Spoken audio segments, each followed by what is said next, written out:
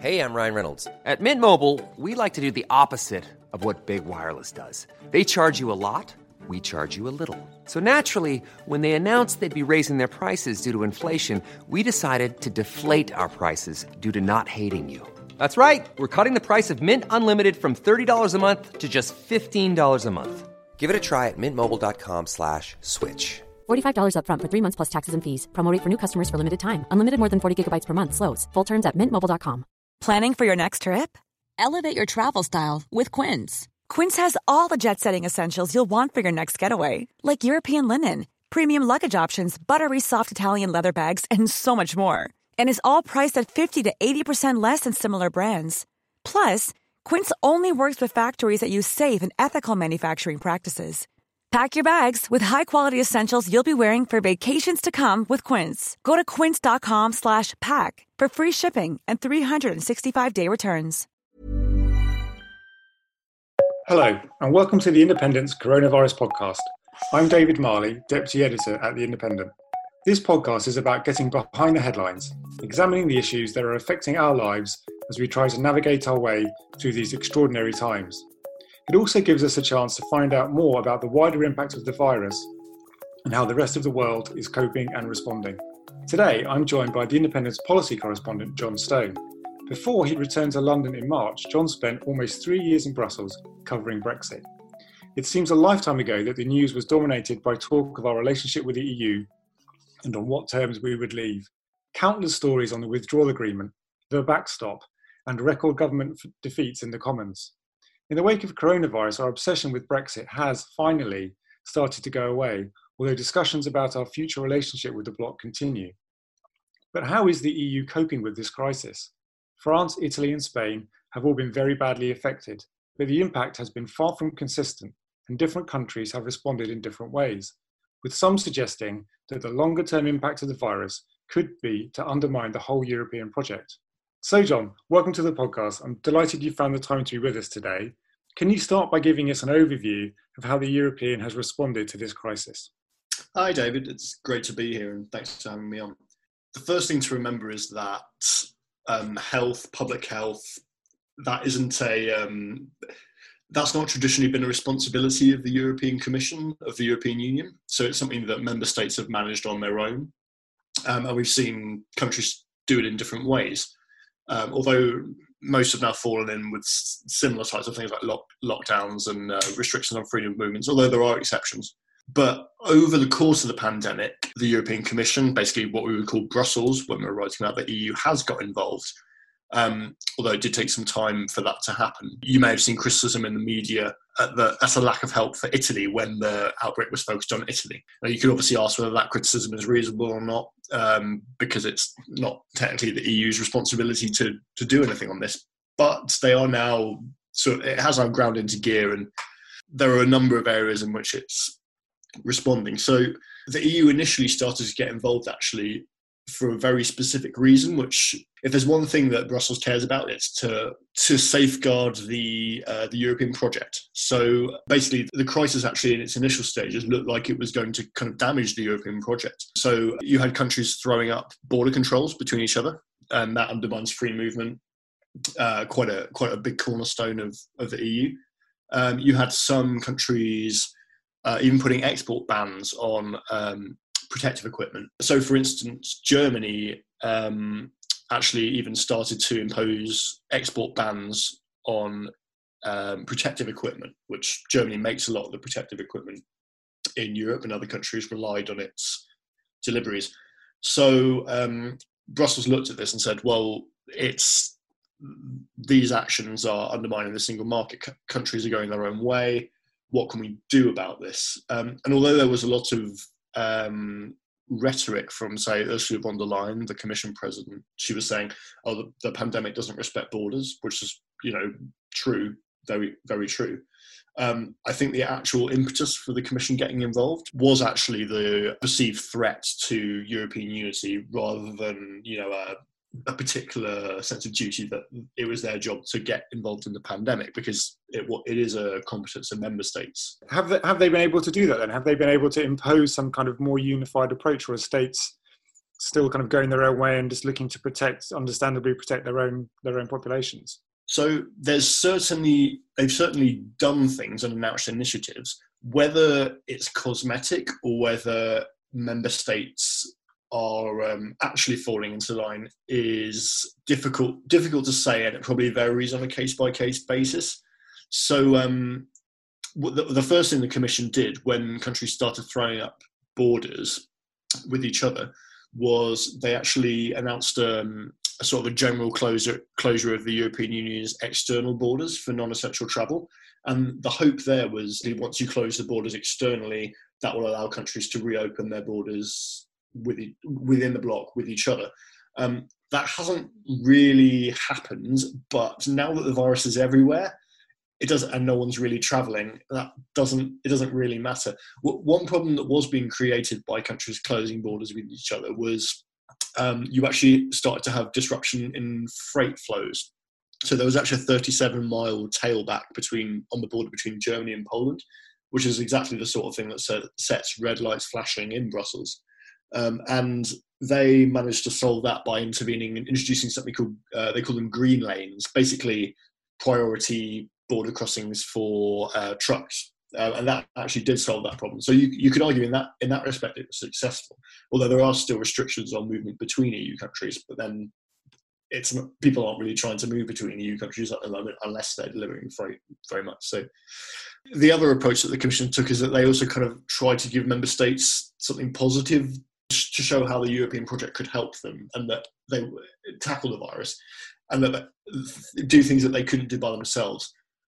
So the first thing that they did is they've had regular meetings of EU ministers and even EU leaders via video conference. There have been about half a dozen of the leaders now, and actually the Home Affairs and Health Ministers actually meet several times a week via video conference. It's quite a significant thing. And it is interesting to think actually that if the UK was in the European Union, this would be a regular news event that we would be covering, because you'd have Matt Hancock going on calls with the other 27 ministers, you'd have Boris Johnson chatting with Angela Merkel and things like that in quite a high profile way, but that's obviously not happening.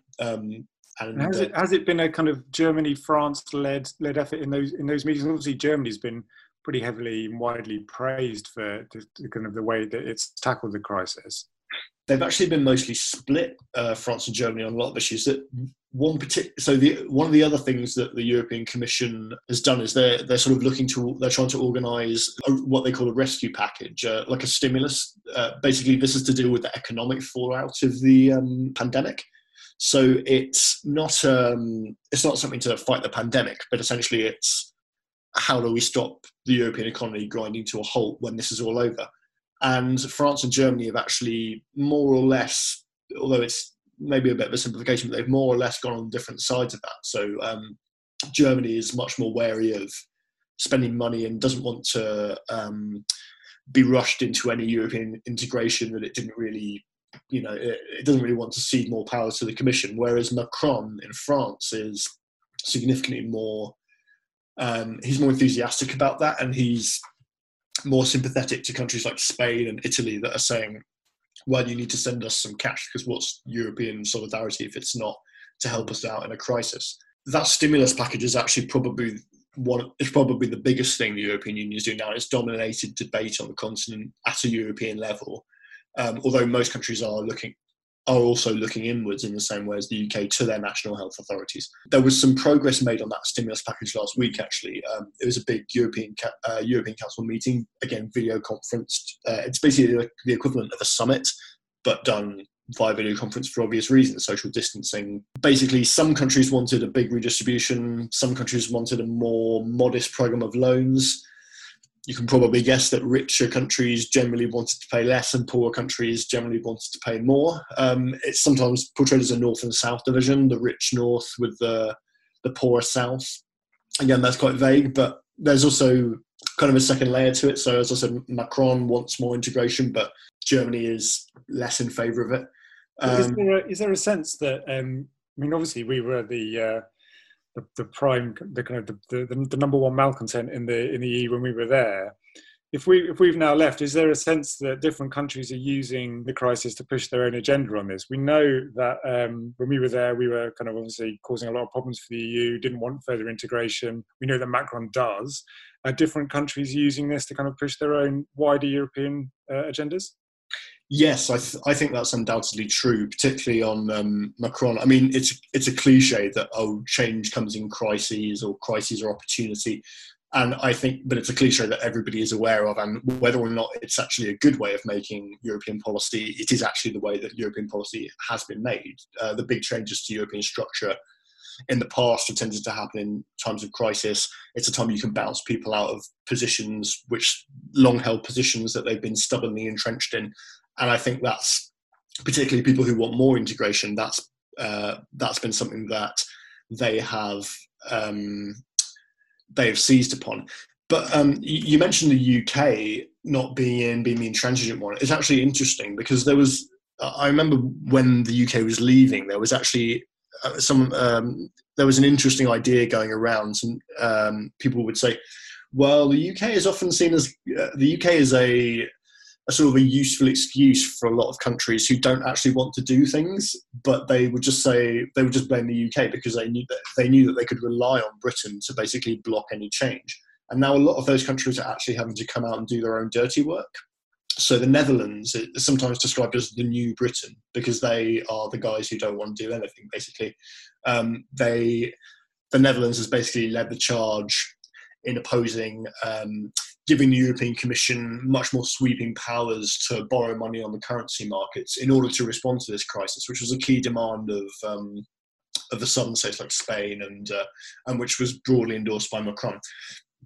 The Netherlands side actually essentially won that battle, and there aren't really going to be any extensions of powers, but to give more borrowing power to the Commission, although it's not going to be able to borrow money by itself without member states. But the compromise that was broadly reached last week in the meeting was that it's going to be able to, with the backing of member states in the way that it did before,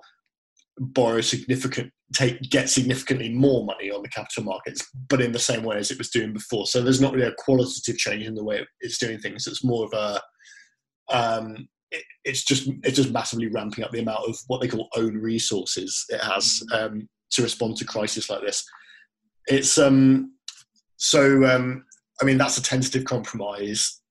It was reached last week, and it won't be fully solved for a while. But I mean, the crisis will be going for a while, so they've got a while. It's also kind of interlinked with the EU budget negotiations, which is a sort of every 7 years they negotiate a new 7-year budget, and it takes like probably about 2 years to do it. It's a very wrangling process. So it makes it even more complicated, and everybody's sort of fighting for their own position within that context. Aside from the stimulus package, there are actually a couple of other things that the Commission's done. So one thing is also focused on the end of the crisis. They want member states to relax their social distancing measures, their lockdowns in a synchronized way, and they've published an action plan.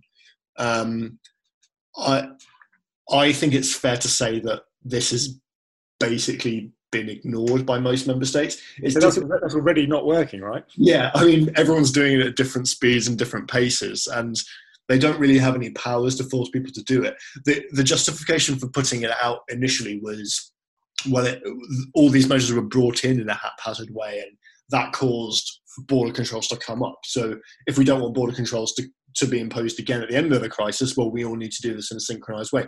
But the problem is, because all these countries have gone into the crisis at different points, they've also gone, I mean, they'll also be going out of the crisis at different points because they've dealt it in different ways. I mean, in a way, I can see why the Commission is sensitive about this, because they're sensitive about the idea of European unity.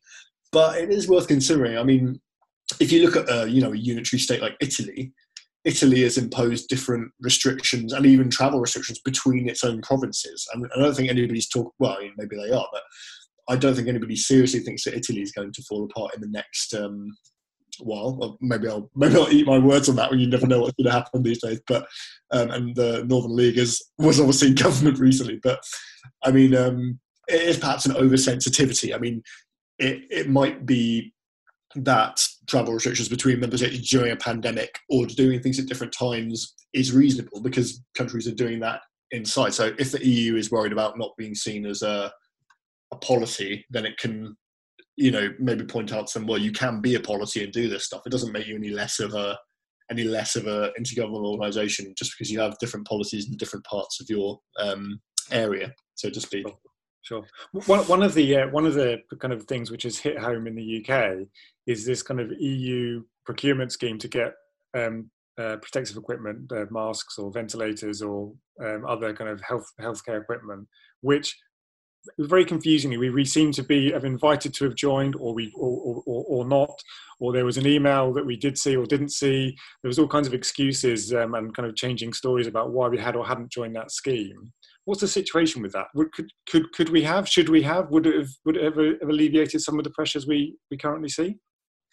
Yeah, so that procurement scheme was probably the other big thing that the European Union has done for the crisis, and it's arguably, it has the potential to be a success, actually. It's probably too early to tell, but it's probably one of the most concrete measures in tackling the crisis they've done. So the idea was to use the power of the single market, which, if you include Britain, has over 500 million people. It's basically the world's biggest economy, to get priority for protective equipment and ventilators, of which there's a global shortage because all countries are, trying to buy up what they can.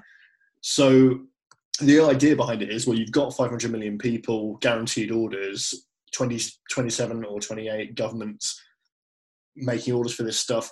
Suppliers will be very keen to prioritise these huge orders because they're very profitable. And it's actually, they have managed to place significant orders. That's a triumph in itself. And they say that they should be getting more than they need, although stuff hasn't physically yet been delivered, which critics of the scheme, particularly in the UK, do point out. Although it's not clear that that's necessarily a problem, because the idea was to get more equipment arriving basically as you run out of stuff. The UK is doing similar stuff. It's trying to secure, the UK is independently, the UK is not part of the scheme, it's independently trying to secure supplies of protective equipment, and that's ongoing. A lot of that won't have been delivered. This is stuff that should be arriving within the next few weeks if it goes to plan. But the question of whether Britain is joining it or not is actually quite an interesting one. So the UK, as listeners may or may not know, is still in the transition period for Brexit. So it can participate in most union programmes. It's essentially treated as a member state for economic purposes, but has no say at the political level. So that includes the procurement scheme, which the Commission did say in March the UK could join if it wanted to. That was when the scheme was launched in mid-March broadly. There have been discussions about it before. And the UK basically decided not to participate. And since then, the government has basically kind of oscillated between two public lines as to why it didn't take part in the scheme. On the one, you've had ministers like Therese Coffey said, well, it's pointless. There's no point. Like we can do all this alone. We don't need the help of the single market to do it. And then you've also had other ministers and Downing Street actually saying, well, there was this screw up. We missed taking part in the scheme. There was an email that we didn't see, something to that effect. The latter of those excuses, the one that Downing Street's pushing, that they missed the email, they somehow weren't notified to take part in the scheme, sounds, to be honest, pretty...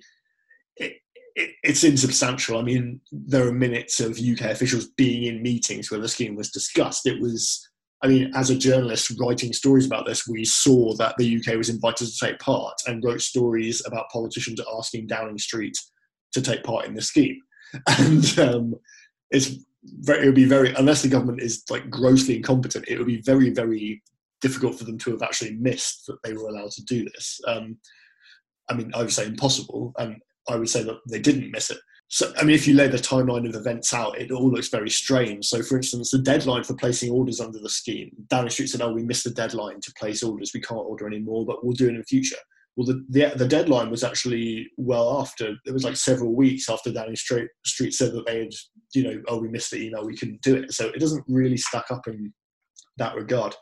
Whether the scheme would have been useful or not, well, I mean, I'm afraid we don't have the information to tell whether what that's like. But we do know that Matt Hancock, the Health Secretary, has been getting up on stage and over the last couple of months and saying, oh, we're working night and day to try and secure new supply lines for protective equipment. At the very least, could have been a good supply line. Yeah, I mean, it certainly seems to be a supply line for protective equipment. As I say, it doesn't seem to have actually, the things ordered under the scheme haven't been physically delivered yet. But that's because things take time to make and produce. And it does seem that it would have been useful. I mean, and the government, and we've asked the government, like, is there a reason why? And they haven't really given a particularly good explanation as to why it's not useful, and continue to say that they're searching for PPE, so for protective equipment. So it's quite a mysterious one, that one. It's a bit of a subplot, but I think, it does have the makings of potential scandal maybe when the dust settles and people can pay a bit more attention to it.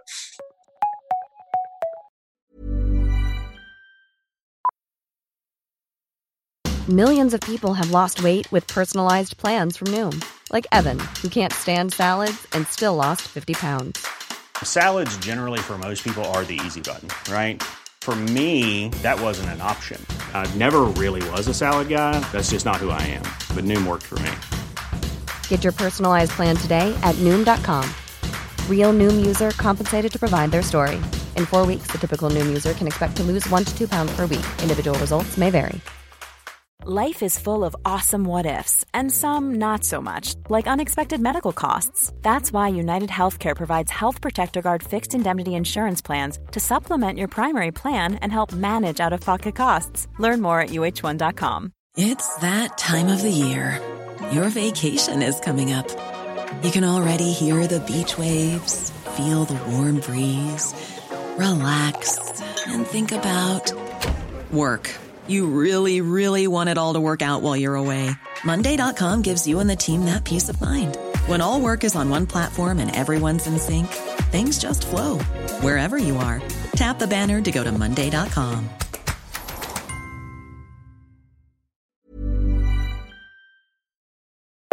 Now, as you mentioned there, we are still in the transition period. So we've officially left the EU, no longer members. Brexit has happened, but we're in this transition period, working out what the trading relationship's going to be, supposedly from the 1st of January next year. Now, there's been lots of questions raised about whether we can reach that deal whilst both us and the EU are dealing with a much more important issue at the moment. So what do you think the chances are? The government is standing firm, saying they're going to leave anyway, that they will strike a deal, stick to their timetable.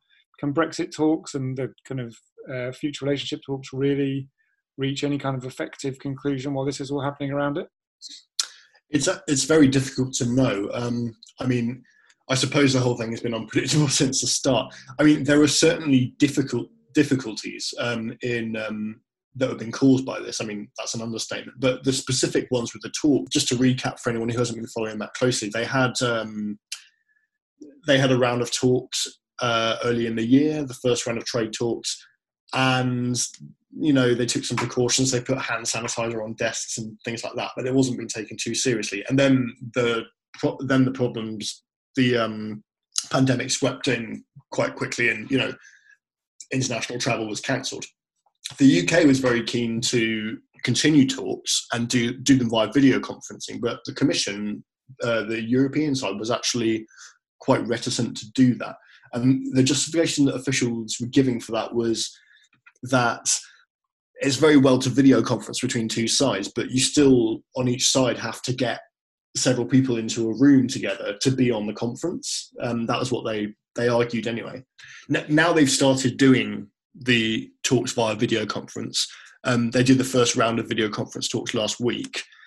As to whether the talks will actually make progress in time, that's difficult to say. There are the same stumbling blocks that you had before the break, before they resumed video conferencing. We were told that there's been no progress on those stumbling blocks, essentially. Michel Barnier sounded pessimistic. I mean, he always sounds pessimistic, usually, but nobody really disputed what he was saying. I think one of the biggest issues with this is that actually the way that a lot of diplomacy and negotiations work, yes, you have your officials, there's about 225, I think is the number, officials involved in talks. Yes, they sit at tables, they argue about the technical stuff, they try and come to conclusions. But the way that these things are really unblocked is in the corridors outside, like side negotiations, kind of off the record, where you can show a bit more flexibility. And those simply don't happen when video conferencing is happening. Actually, Michel Barnier said this in public. It was quite a candid moment.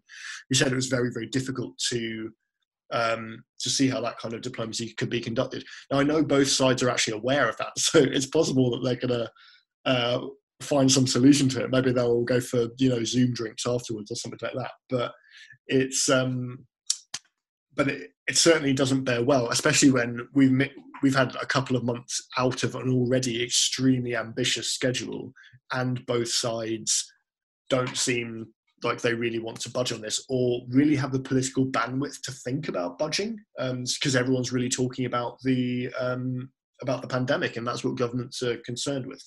Do you think there's resentment building in Brussels that when they're trying to deal with this unprecedented crisis, they've also got the UK on the sidelines still demanding their attention?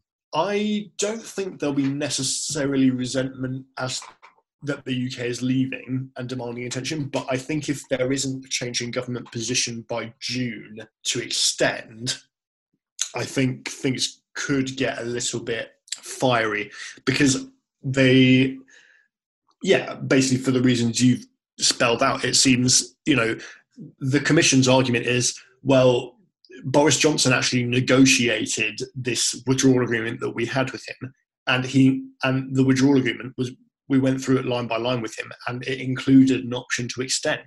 So it's very strange for Boris Johnson to now be saying, well, we've included this option to extend, but we don't want to use it under any circumstances, and we've legislated it out of existence in our domestic law. That would be their argument. Boris Johnson would say, well, I was elected on a manifesto of not extending the transition period. Perhaps you might argue that, well, they couldn't have foreseen that there was a global pandemic that made it impossible to conduct meaningful negotiations for several months, and possibly longer, we don't know. But both sides will come to that. In terms of what the UK side are saying, they're absolutely emphatic. They won't be extending. That's what they say. But it is worth remembering that the UK government has pretty much since 2016, since the referendum, said at every available opportunity that it would not extend anything. It would never delay anything. And then equally, at every available opportunity, so far it has delayed. How many extensions were there last year? I've lost count. I can't remember. Yeah, I mean, there's a long list. There's a long list. It depends how you count, but I mean, you can say at least 3, but there's an argument for saying more. So I mean, that's really the difficulty. There's also kind of a dynamic in the UK government, which is that although the withdrawal agreement that Boris Johnson got was more or less a compromise, a lot of senior Tories do actually believe their own PR, which is that it was a deal that they got everything and they got it by brinkmanship, which is how they sold it to Brexiteer voters. But in terms of the actual reality of what happened, I think that's a misreading of the situation. But if they do genuinely believe their own PR and try and do brinkmanship on this, I mean, then a no deal is very likely. The UK has to agree to extend or not by in June. The decision has to be made. There'll be a sort of a summit. It will probably be a video conference at this rate. I hope it's a summit, because I'd love to go back to Brussels and cover it, but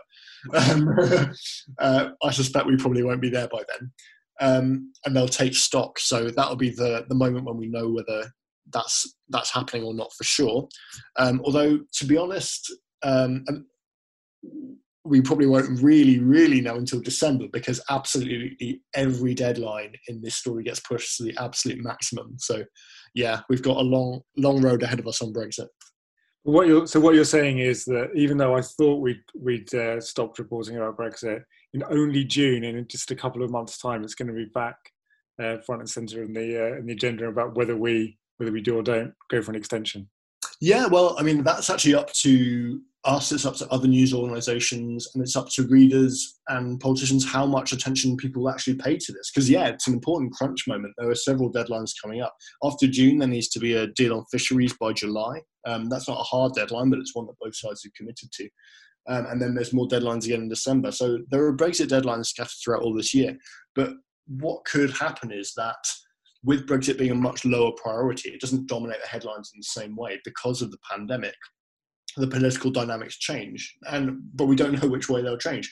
They could change in the sense that, well, people aren't paying attention to this, you can get away with more. So let's, extend the transition period. People won't be as angry. I mean, we've seen poll after poll show that actually quite a significant majority of people even Brexiteers wouldn't really mind the transition period being extended, because they can see this isn't something that they expected to happen, once in a century pandemic.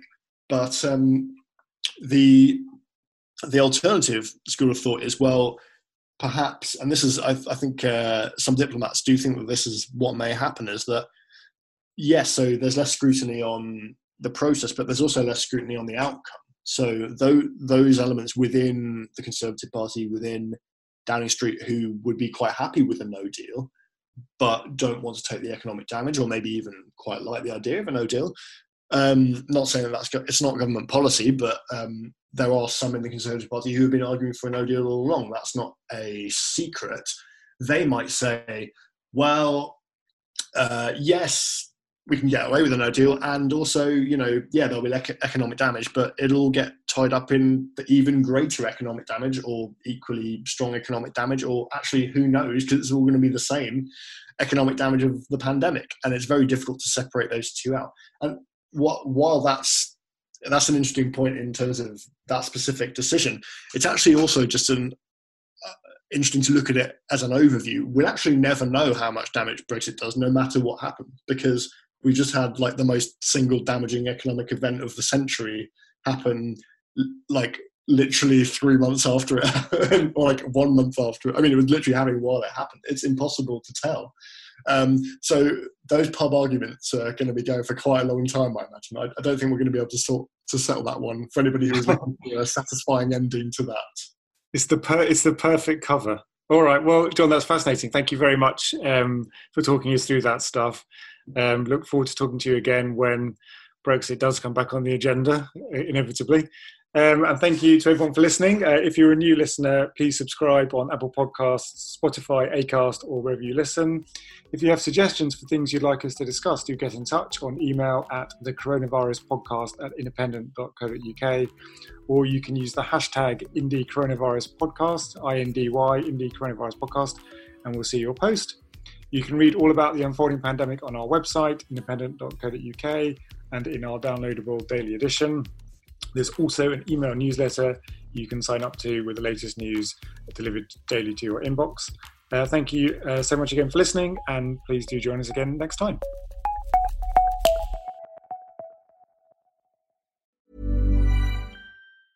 Even when we're on a budget, we still deserve nice things. Quince is a place to scoop up stunning high-end goods for 50 to 80% less than similar brands. They have buttery soft cashmere sweaters starting at $50, luxurious Italian leather bags, and so much more.